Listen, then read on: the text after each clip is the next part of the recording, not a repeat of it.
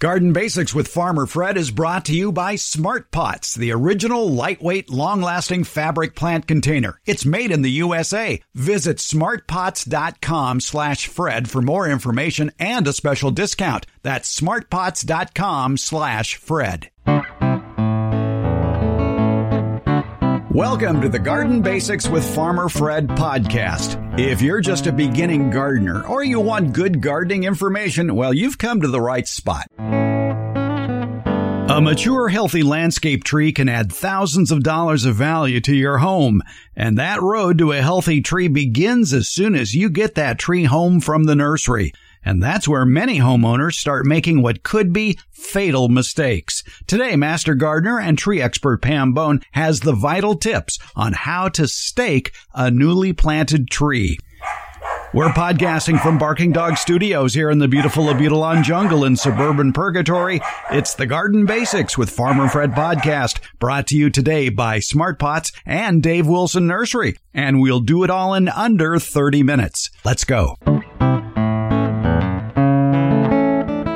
We like to answer your garden questions here on the Garden Basics podcast. We get an email from Kenneth who says, I would like your advice on the proper way to stake trees when they are young. Attached is a photo of what my gardener did for some young English laurel trees.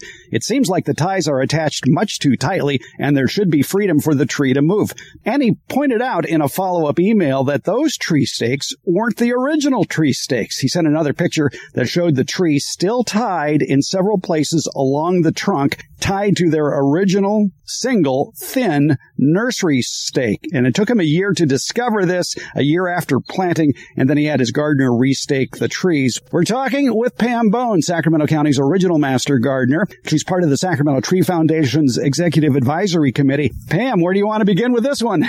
Okay, well, luckily you sent me a picture of it ahead of time. So actually, the second technique, the second picture where they restaked it, they sort of did it right, but not quite. The big mistake was the first one where they staked it, as he said, to a single nursery stake. You should never stake a tree to a single nursery stake. Well, I think it was the original nursery stake. That was the original. The stake that comes from the nursery, usually they leave it tied to it. Though I've seen many iterations. I've seen people staking the right way with the nursery stake still stuck down the middle. And we'll talk about the right way. So the thing is trees have to move back and forth. We found out through a lot of research that trees produce hormones when they move.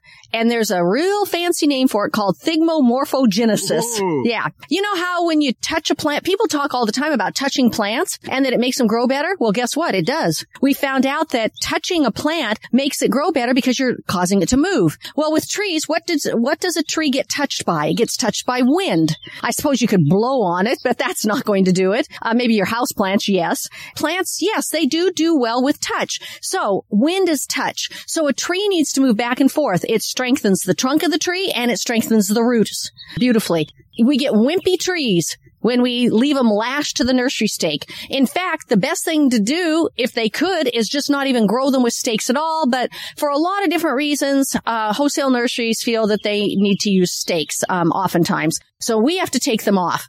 Oftentimes, though, you've got a very spindly little trunk that hasn't grown. It grows tall at the expense of putting out good trunk girth and, width of the trunk and putting out a nice root system. So we want to mimic Mother Nature. Because you take the nursery stake off and people say to me, well, Pam, the tree falls over. And, we're not into planting horizontal trees. So we move the stake back to the upright position and we're going to mimic, as I was just saying, Mother Nature. We're going to put 2 stakes on either side of the tree, depending on how big you dug your hole. 2.5 to 3 times the diameter of the root ball is usually the minimum that you want. And you're going to space those stakes out probably around about 18 inches or so.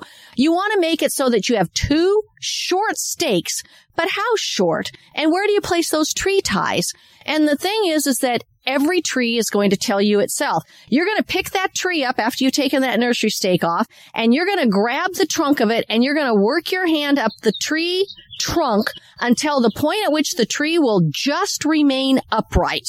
That means that if you were to sit there and pull the tree back from that point, or you were to attach a tie to that point, and the wind was to move the tree would come back to the upright position. I've seen many cases where people have used the two-stake method, but they've placed the ties in the wrong place. They've placed them too high so that the tree can't move at all. They've placed them too low and left the stakes really high, so the tree, it moves back and forth, which is what you want, and it beats itself to death on the stakes. I've seen them snapped off where the tree ties were when they were staked that way. So you then put the ties at the top of the stake at the lowest point at which the tree will remain upright. And you know what that means a lot of times? Those really tall stakes, you may have to cut them. You may have to make it a size that fits your particular tree. So that is the technique, letting the tree move back and forth, keeping the tree ties going from the tree around the tree trunk back to the tree, another one on the other side doing the same thing so that you don't have a little fulcrum point right in the middle where it's going to rub, and using wide ties that you can hopefully not rub, and not pulling them too tight. The fellow that wrote the letter was worried. The second technique, what they did, they put the two stakes in. They left them really tall. Who wants to put in a big old lodgepole pine stake and then cut off $2 worth of it that you just paid for? Nobody wants to do that. That's the problem. But then they put the tree tie down low, and the tree just was, flopping and whopping around, and then sometimes they tie it all the way up. And many times, Fred, I see people put the two-stake method with the single stake still lashed in the middle. Worst thing you could do.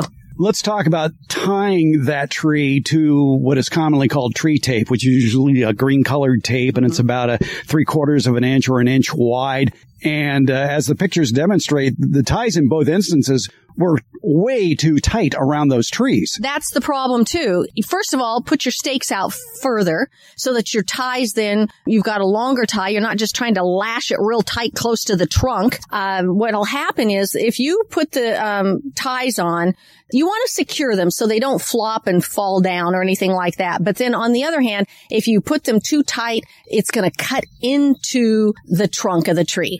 Now, I don't know if you've ever tried to suck out of a straw that has collapsed, but what you do when you have a tight tie, it first crushes that bark, and then it starts crushing the inner wood and the inner vascular tissue. I think I've mentioned that before in some of my segments with you, that transports water and nutrients. And pretty soon it's like the tree is trying to suck through a straw and to take its water up and its nutrients down, and it can't get through. And then if it crushes just a little bit more and the tie goes in and it's too tight and you don't do anything about it, it'll then start severing or girdling the phloem tissue, the cambium tissue that keeps the tree alive, and eventually the xylem tissue, the water-conducting tissue, and then you've got a dead tree. And you also have tree tape or whatever you use to tie it basically embedded in the tree. And then once it's embedded in the tree, there's nothing you can do about it. Because most of the time, people don't notice it if it's just embedded in the trunk a little. Yeah, you'll have a trunk wound. You could pull it out. Most of the time, it's embedded all the way in. And trees grow bigger every year through growth rings. And those growth rings then pretty soon just the tie gets immersed inside there and totally swallowed. And you try to take it out, you're damaging all the tissue inside. You've probably cut it off anyhow. It's a dead tree. It's just waiting to die. It's going to be some hot summer day, maybe 5 years from now, 10 years from now, I've seen it, until it completely circles it and girdles it. And then people say, oh, my tree just died overnight. No, it's been dying for a long time because you left the tree tie in. You've heard me talk about the benefits of Smart Pots, the original award-winning fabric container. Smart Pots are sold around the world and are proudly made 100% right here in the USA. Smart Pots is the oldest and still the best of all the fabric plant containers that you might find. Many of the imitators are selling cheaply made fabric pots that fall apart quickly. Not Smart Pots. There are satisfied Smart Pot owners who have been using the same Smart Pots for over a decade, actually approaching 20 years. When you choose Smart Pot fabric containers, you know you'll be having a superior growing experience with the best product on the market. And your plants will appreciate Smart Pots too. Because of the 1 million microscopic holes in Smart Pots, your soil will have better drainage and the roots will be healthier. They won't be going round and round on the outside of the soil ball like you see in so many plastic pots. The air pruning qualities of Smart Pots creates more branching of the roots, filling more of the usable soil in the Smart Pot. Smart Pots are available at independent garden centers and select Ace and True Value hardware stores nationwide. To find a store near you or to buy online, visit smartpots.com/Fred. And don't forget that /Fred part. On that page are details about how, for a limited time, you can get 10% off your Smart Pot order by using the coupon code FRED. Use it at checkout from the Smart Pot store. Visit smartpots.com/Fred for more information about the complete line of Smart Pots lightweight, colorful, award-winning fabric containers. And don't forget that special Farmer Fred 10% discount. Smart Pots, the original award-winning fabric planter. Go to smartpots.com/Fred. You want to start the backyard fruit and nut orchard of your dreams, but maybe you don't know where to begin. Or maybe you're currently growing fruit and nut trees and you've got a million questions, such as what are the tastiest fruits to grow? Where can I go to buy some of these delectable fruit and nut trees you've been reading about?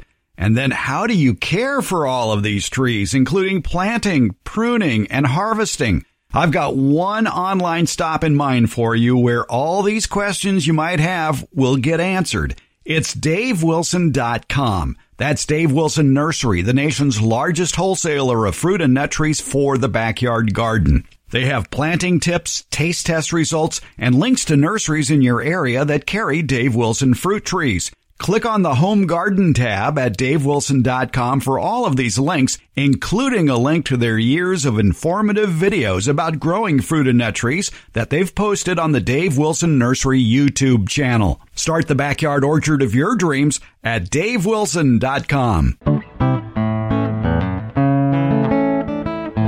Let's get back to our conversation with Sacramento County Master Gardener Pam Bone, a tree expert, more about how to stake a tree and how to take care of it through its growing years. A lot of people make the mistake, too, of putting up swing sets or tying things into the tree and tying them very tightly to the branches. And I've seen this in my neighborhood where if you look closely enough, you can see that band or whatever it is to hold that swing up has now ingratiated itself into that outer layer of the tree. Exactly. And then pretty soon it'll rub. That allows entry for decay organisms to get in, for bark beetles to get in. But more importantly, if you leave it even longer, pretty soon there goes the nutrient, the sugar conducting tissue, and then there goes the cambium tissue that keeps the tree alive. This happens with any plant, but trees particularly because we do so much damage to them with staking and with swings and other things like that. You have to understand the anatomy of a tree, but you do have to know what's going on inside of a tree because what you do on the outside can affect the health of that tree and even its very life. In defense of wholesale tree growers and retail nurseries, there is a good reason why those original trees are strapped to a very thin stake tightly, and that's for shipping purposes in a tree. It holds it upright. They can ship more in the truck that way. But like you say, the first thing you do when you get it home is cut off that tie, take out that stake, and see if the tree will stand up by itself. Exactly. And the other thing that I've had a lot of nursery professionals tell me is that in the wholesale growing grounds, they can put the trees much closer together too. And it protects the trees and helps them to, well, first of all, grow very tall, skinny, but tall. And people prefer a very tall tree. The other thing is unstaked trees. And I went out to a local nursery, one of our best nurseries in the area, and they had both. They had the real lashed to that single little tiny little, sometimes piece of bamboo stake. And then they had some that they'd gotten out of Oregon that were beautiful trees, beautiful trunks, never been staked in their life. and they cost probably 3 times more than the others because the wholesale growers have to charge more. It takes more energy and effort. And like you said, in shipping too, it makes it more difficult. So yes, if you take it off and you just use this 2-stake method so that you keep the tree ties then loose enough on the tree, but yet enough to hold it upright, and maybe a really large tree. If you're going to be planting a 24-inch box or a 15-gallon tree, you're going to maybe need more than 2 ties on it in 2 different locations. That's why we recommend, first of all, the smallest tree you can get away with. They adapt to the soil better and to the whole environment better, and usually outperform a larger tree within about 5 years. However, if you're going to do the larger tree, you may need some additional ties, but still flexibility to allow the top of the tree to move back and forth. And then don't leave them on forever. Oh my gosh, people will say to me, but I have to leave the tree ties on because the tree falls over. Well, the problem is the tree will fall over because it's basically becoming dependent on that stake. And then I tell people, okay, did it get staked correctly in the first place? Did you take the nursery stake off? Maybe you did the 2-stake method, but the nursery stake's still on. Take that off, restake it using the 2-stake method with lowering the tree ties, allowing the top to move back and forth more, because it's pretty dramatic how much it increases the root growth, and root growth is the key to a healthy tree. Is that called developing reaction wood? You use a very fancy word, not thermogenesis, but something like that. Thigmomorphogenesis, which you don't even have to remember at all. By the way, one of your favorite horticulture professors, Linda Chalker Scott, has a really good leaflet, pamphlet online that people can look up on trees and their movement, and how trees with thigmomorphogenesis and how trees like to be touched and moved, and what it does to strengthen the tree and all. So you might want to look that up. But is it the same as developing reaction wood? Reaction wood and compression wood, these are all things that a tree will react to movement of the tree. So yes, you are getting that kind of wood reaction and strengthening it. But also when a tree's young, it has to do a lot with hormones, with auxins and other hormones that are in the tree that are stimulated when the tree is moved. And so those are what you're getting for the most part. The type of wood that you're getting is called reaction or compression wood. The reason you're getting it is because the movement releases these hormones. All right, let's go back to the ties for a second, because I was taught a long time ago that when you're making that tree tie, it's in a figure 8 loop, loosely tied around the branch and then basically tied to the stake. And last time I talked to you about this, you did just what you did just now. You shook your head and said, no, that's not the way to do it. Well, actually, to tell you the truth, all this research that was done on staking and what it does to trees and how it causes trees to have all of these bad characteristics if you lash a stake to a tree to a single stake was done by Dr. Richard Harris and his colleagues at the University of California, Davis. It was research that was done in the 60s and 70s, and their literature shows exactly that. They originally used that figure 8 with one tree tie going from one stake to the other, but then they found over the years, especially because what people do, they forget to take them off, and then it has this rubbing point. So later in their literature and in their studies, they found out to use wide strapping type tape. They used a cloth tape that was really quite nice. Anything wide. You mentioned the plastic green stuff. Tree tires and things like that are often used, are tires, I guess, rubber tires. They look like old garden hoses. Yeah, they look like old garden hoses, and it comes from recycled tires, I guess. Those kinds of straps are nice and wide as well. Some of them are flat and wide. A lot of the commercial landscapers use the big flat tire material. But then again, those are tied loosely. And they're tied a little bit loosely, but if you tie them too loose, they'll all flop and the tree will flop. So you have to make sure that you've got the right amount of pressure on it without it flopping, but without it cutting into it. And what I suspect with the fellow that sent you the photos is that the tree ties may have been okay to start with, but that was a pretty large tree and it should have been standing on its own by now. And probably they were left on too long long. And as the tree expands and grows, the ties get tighter. And so what might have started off well-intentioned, then unfortunately, because people don't realize you don't want to keep them on that long. Basically, I say 1 year, get it through the winter growing season and whatever. And if it can't stand on its own, find out what you did wrong. Find out if maybe it's too top heavy because the tree was topped in the nursery and has all the growth coming out of the top and you need to thin it back. Maybe you didn't stake it right to start with. Maybe the nursery stakes on it. Maybe you need to leave some of those little lateral limbs that go clear to the ground and people go, oh, I'm going to take those off, or they're not even on the tree to start with. Those are the nurse branches that protect the tree and photosynthesize for it and build up the nutrients and protect it from sunburn. And we keep them short, but we encourage those for a short while.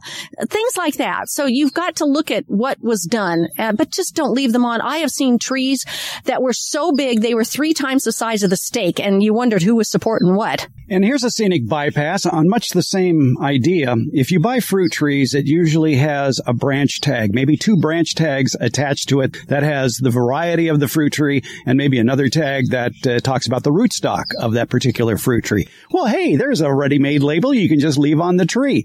Well, how tight is it on that branch, and what's going to happen if it stays in that position? And remember, it's growing. A tree grows. The wood keeps growing by that xylem tissue we call the wood, and it makes those growth rings. And yeah, pretty soon it's going to cut into it. And you know, roses, the same thing. You put keep the label, that nice little metal label on the rose, and pretty soon you go, oh, that thing's embedded inside the cane of the rose. And that's really easy because it's usually a thin metal wire that's attached to that rose tag. With a fruit tree, at least the label is plastic, and there's usually several notches on it so that you can make it a little bigger and still keep it attached to the tree for a short while. But on the other hand, I have photos and I can take you there right now, Fred, because it's still growing there and it's not dead yet. It's a fruit tree with a plastic tie completely embedded in it. I can barely read what kind of tree it is because it's so embedded in the tree, but it hasn't gone so far all the way around yet to cut off the water conducting tissue. So it's not dead yet, but it will be. My cure for that is when I see it getting too tight on the branch and I'm at the last notch on that particular tag, I will take it off and put it on a smaller diameter branch. That's a great idea. The other thing is if you're, take a little bit more time, you go get a little index card or a piece of paper and you tape it to it is what I do. And you write on there, Failberta, when you planted it, and there's your tree tie right there, never to ever harm your Failberta. And always keep an indoor garden diary of everything you plant, so you'll always have the list in case a ground squirrel takes that sign away. That's true, or you forget, which I do all the time. In fact, people are always asking, oh, what's that plant? What's that plant? And then you go, what was that again? Yes, anyhow, so I agree with you. Definitely tree ties or ties of anything or anything looped around a woody plant can lead to potential failure of that limb or the entire trunk someday if you leave it. Keep it loose for a successful tree. That's true. And stake it right to start with. That's for sure. Pam Bone, Master Gardener, also a member of the Sacramento Tree Foundation's Executive Advisory Committee. Thanks for teaching us to keep a tree upright. Well, I appreciate it. I want people to go out there and really look at their trees. And I think they'll find, maybe I could do a little bit better with my tree. Because remember, tree's going to be around for years. And Pam is going to be at Harvest Day at the Fair Oaks Horticulture Center talking about trees. Harvest Day on Saturday, August 6th. It's a free event in Fair Oaks Park in Sacramento County. We'll have a link to it in today's show notes, and you're going to be talking, what about trees? Selecting landscape trees in a changing climate. So we're going to talk about landscape trees that, work in your area, and particularly in our area, Sacramento County. But we're also going to talk about, hey, maybe we better think about how we take care of these trees, and can we grow certain trees now that we couldn't before because it's warmer in our area? But then does that also lead to problems with how we irrigate, and these trees shouldn't be growing here? So sometimes, I remember, Fred, you and avocados, you shouldn't put an avocado here. And now I know you're already changing your tune on that one because we can grow avocados a little bit better than we used to be able to in our area. Maybe you can. Some people can, though, and they do. Redwoods, on the other hand, is a tree that used to do just well here, and we'd water like crazy, but now we seem to get drought after drought, and it's a tree that probably, in fact, most certainly shouldn't be planted anymore. It's why it's called a coast redwood. It's much happier on the coast. Exactly. So we're going to talk about all of that kind of stuff and talk about actually how to select a tree, too, if you're going to go out there, not just for the climate, but just all the considerations so that maybe all these things won't happen to the tree that we talk about in these various podcasts, the bad things that happen because you've selected correctly. Harvest Day put on by the Sacramento County Master Gardeners coming up Saturday, August 6th. And again, we'll have a link to it in today's show notes. Pam, thanks so much. Thank you. In the last episode of the Garden Basics podcast, you might recall Napa County Master Gardener Penny Paul talking about composting, including a composting technique you might not be familiar with, African keyhole gardening. It was developed in Zimbabwe, Africa. The design of the keyhole garden allowed the residents to have thriving gardens using easily available materials without having to use too much water. Perfect for hot, dry environments. We do a deep dive into that topic in today's Beyond the Garden Basics newsletter. We'll continue our chat with Penny Paul about African keyhole gardening in that. It's in the current Beyond the Garden Basics newsletter, out today, Friday, July 29th. Find a link to it in today's show notes or visit our website, gardenbasics.net. That's where you can sign up to have the free Beyond the Garden Basics newsletter delivered to your inbox each Friday. Also at gardenbasics.net, you can listen to any of our previous editions of the podcast, as well as read a transcript of the podcast episode you're listening to now. It's at gardenbasics.net. For current subscribers, look for the Beyond the Garden Basics newsletter in your email today. Take a deeper dive into gardening with the Beyond the Garden Basics newsletter. It's free. Find the link at gardenbasics.net. Garden Basics with Farmer Fred comes out every Tuesday and Friday, and it's brought to you by Smart Pots and Dave Wilson Nursery. Garden Basics, it's available wherever podcasts are handed out. For more information about the podcast, visit our website, gardenbasics.net, and that's where you can find out about the free Garden Basics newsletter, Beyond the Basics. And thank you so much for listening.